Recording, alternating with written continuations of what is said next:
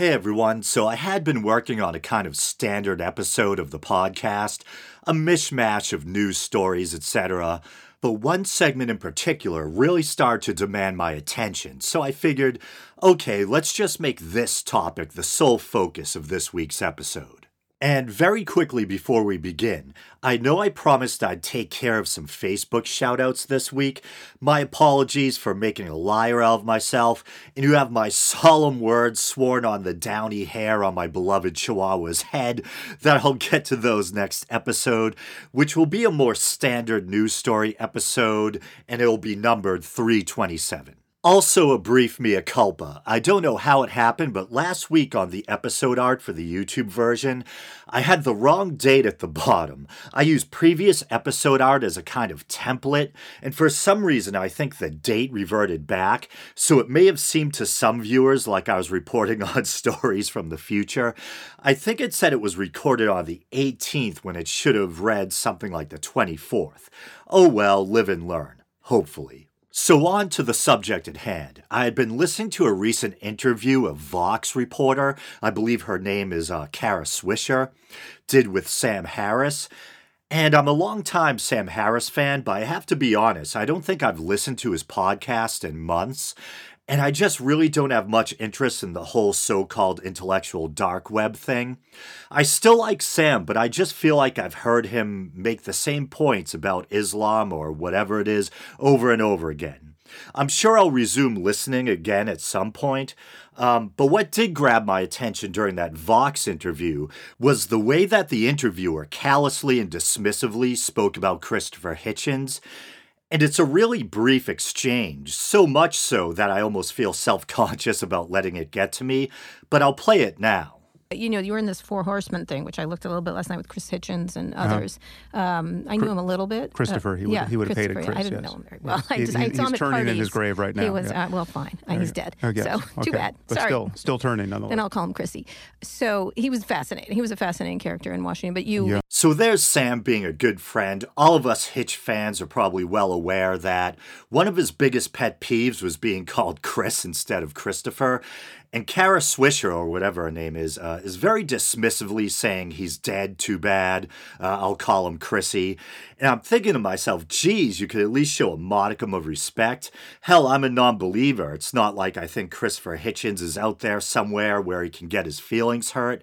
But it's still good to try to be decent and have some respect for the dead, and you're talking to the guy's friend. But then whenever I find myself getting offended over someone saying something bad about Hitch, I always end up remembering how Hitch behaved in the wake of the death of Jerry Falwell. And I'm like, oh, damn, am I being a hypocrite? You guys are probably familiar. The Reverend Jerry Falwell was one of these big televangelist types, founder or co-founder of Liberty University, made more than his fair share of bigoted, backward statements. One of his most controversial statements was probably when he tried to suggest that 9/11 was punishment from God for gays and abortion, the secularization of America, etc., etc. And when he died, Hitchens absolutely and mercilessly roasted him. And here I am offended on behalf of Christopher Hitchens, one of my biggest intellectual heroes, and yet I have to admit I thoroughly enjoyed his roasting of the deceased Falwell and found the whole thing rather cathartic. So in an attempt to do my due diligence, I went back and rewatched Hitchens' appearance on Fox News' Hannity and Combs, and if we're gonna make fun of the dead, can I say that Alan Combs looked like a cross between Ichabod Crane and the creepy guy from Raiders of the Lost Ark who gets his face melted off, maybe with a twist of Skeletor. In my head, I used to refer to them as Manatee and Bones, because Hannity was the overweight one and Combs was skinny and looked like a skeleton. I know, if you have to explain the joke, it's probably not funny.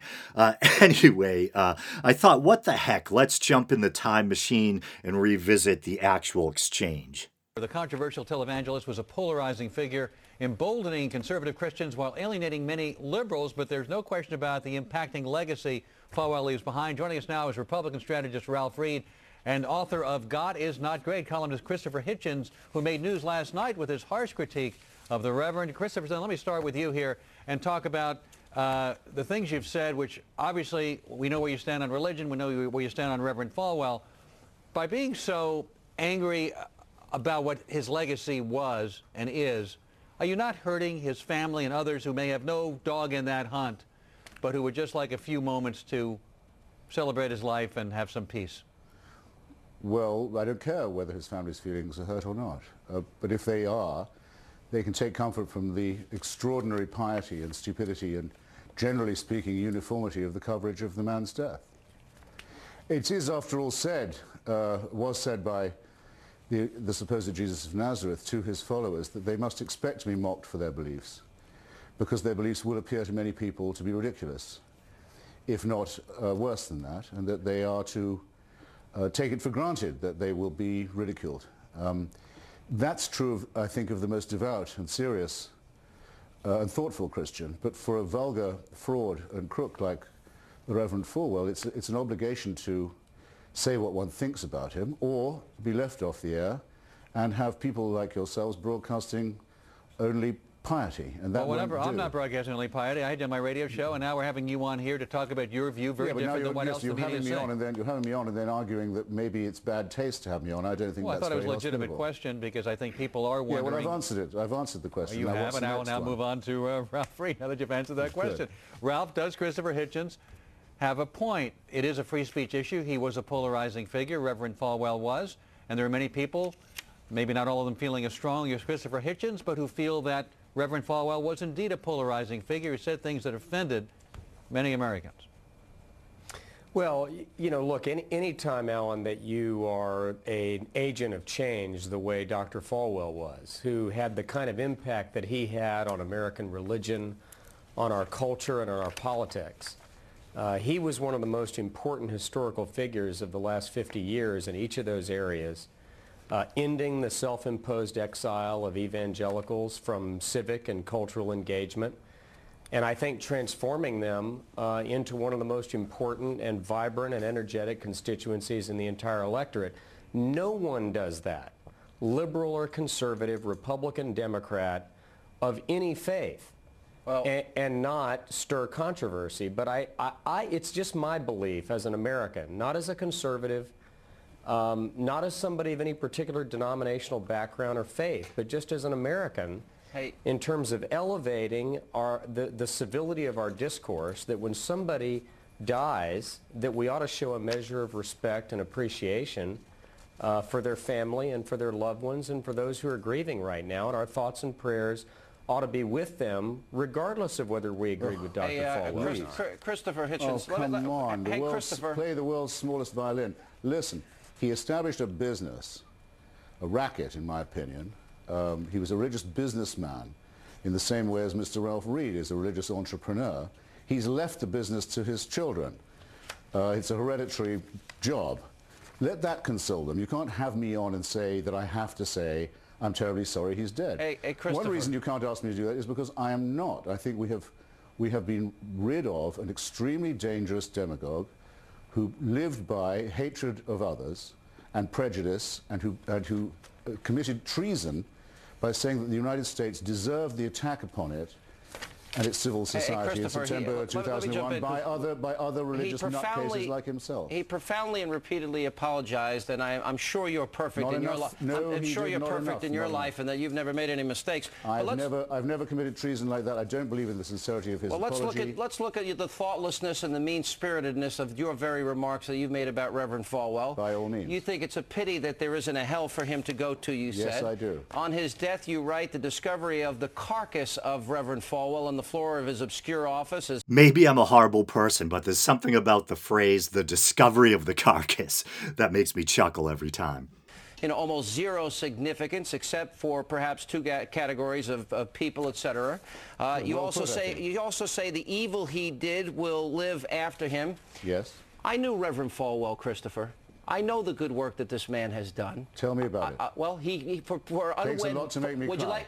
I know you think you're the smartest guy in the room, but you sound like a jackass when you attack his family like this. He didn't attack his family. But I know what he did for unwed mothers. I know what he did for alcoholics. I know what he did for drug addicts. Excuse me, sir. Yeah. I did not attack his family, and no fair-minded view of yours will say that. I'm not going to be conscripted into saying that it's my job, when you invite me on to discuss this man, first to say how sorry I am for him and his family. That isn't what I feel.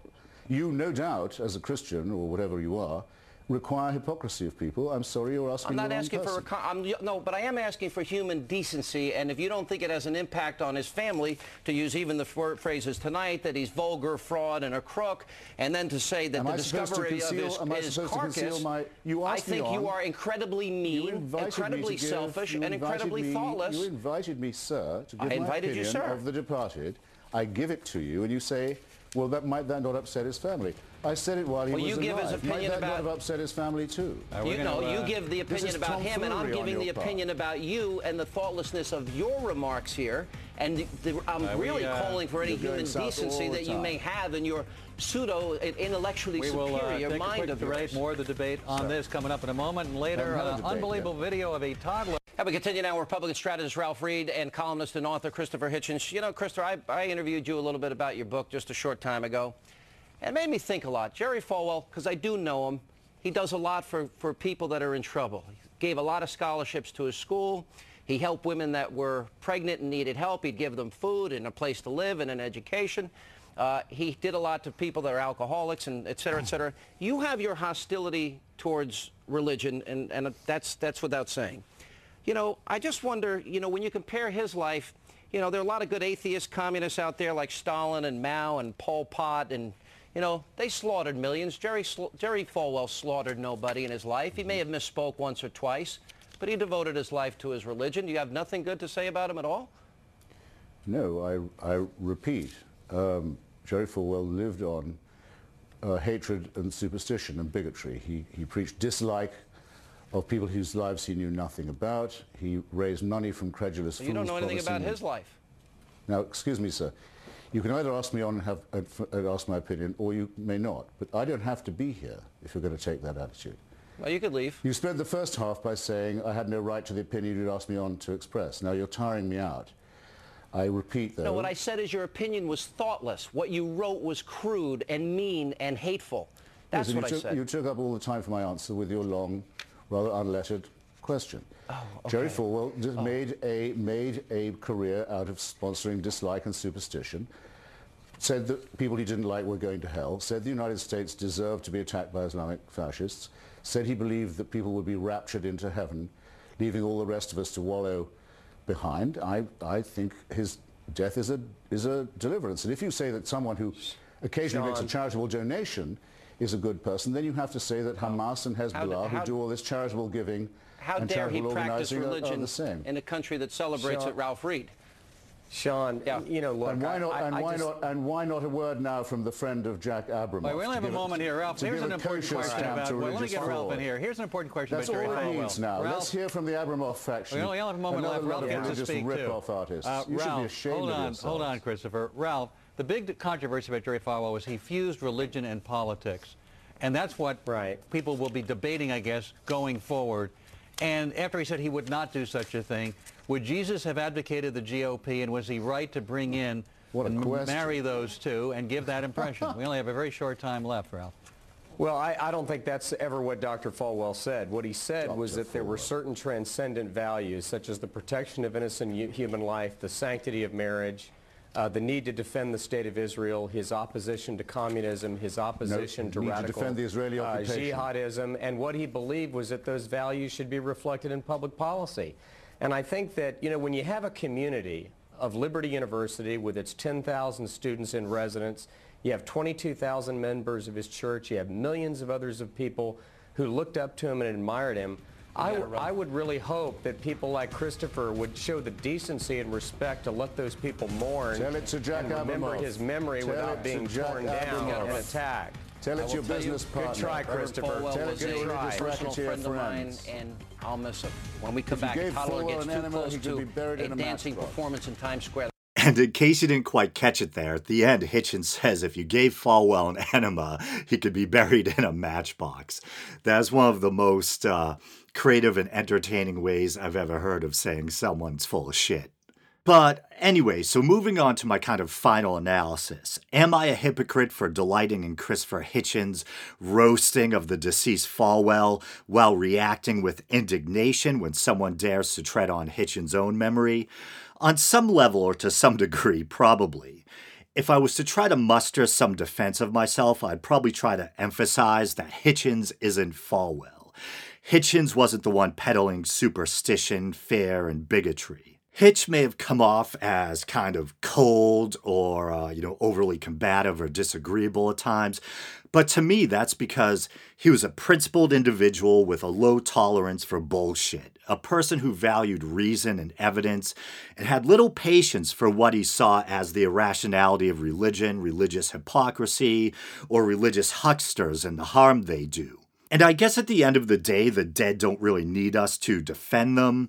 And yet it's in our nature to want to defend the memory of people we admire, and I suppose that holds true for people on either side of a given divide, both for Falwell admirers and for Hitchens fans like myself. And I do agree that in general it is the decent thing to show respect for the dead, but I can't bring myself to resent Hitchens for holding Falwell to account after he had passed. As principled as Hitchens was, I think he would have seen it as somehow dishonest, hypocritical, or unseemly on his own part if he had softened or sugarcoated his attitude towards someone he found so toxic and contemptible simply because they were no longer living. And in that sense, I would expect nothing less from Hitchens than brutal honesty. And I think it's one of the things I really admire about him. So in closing, cheers to Hitch. And until next time.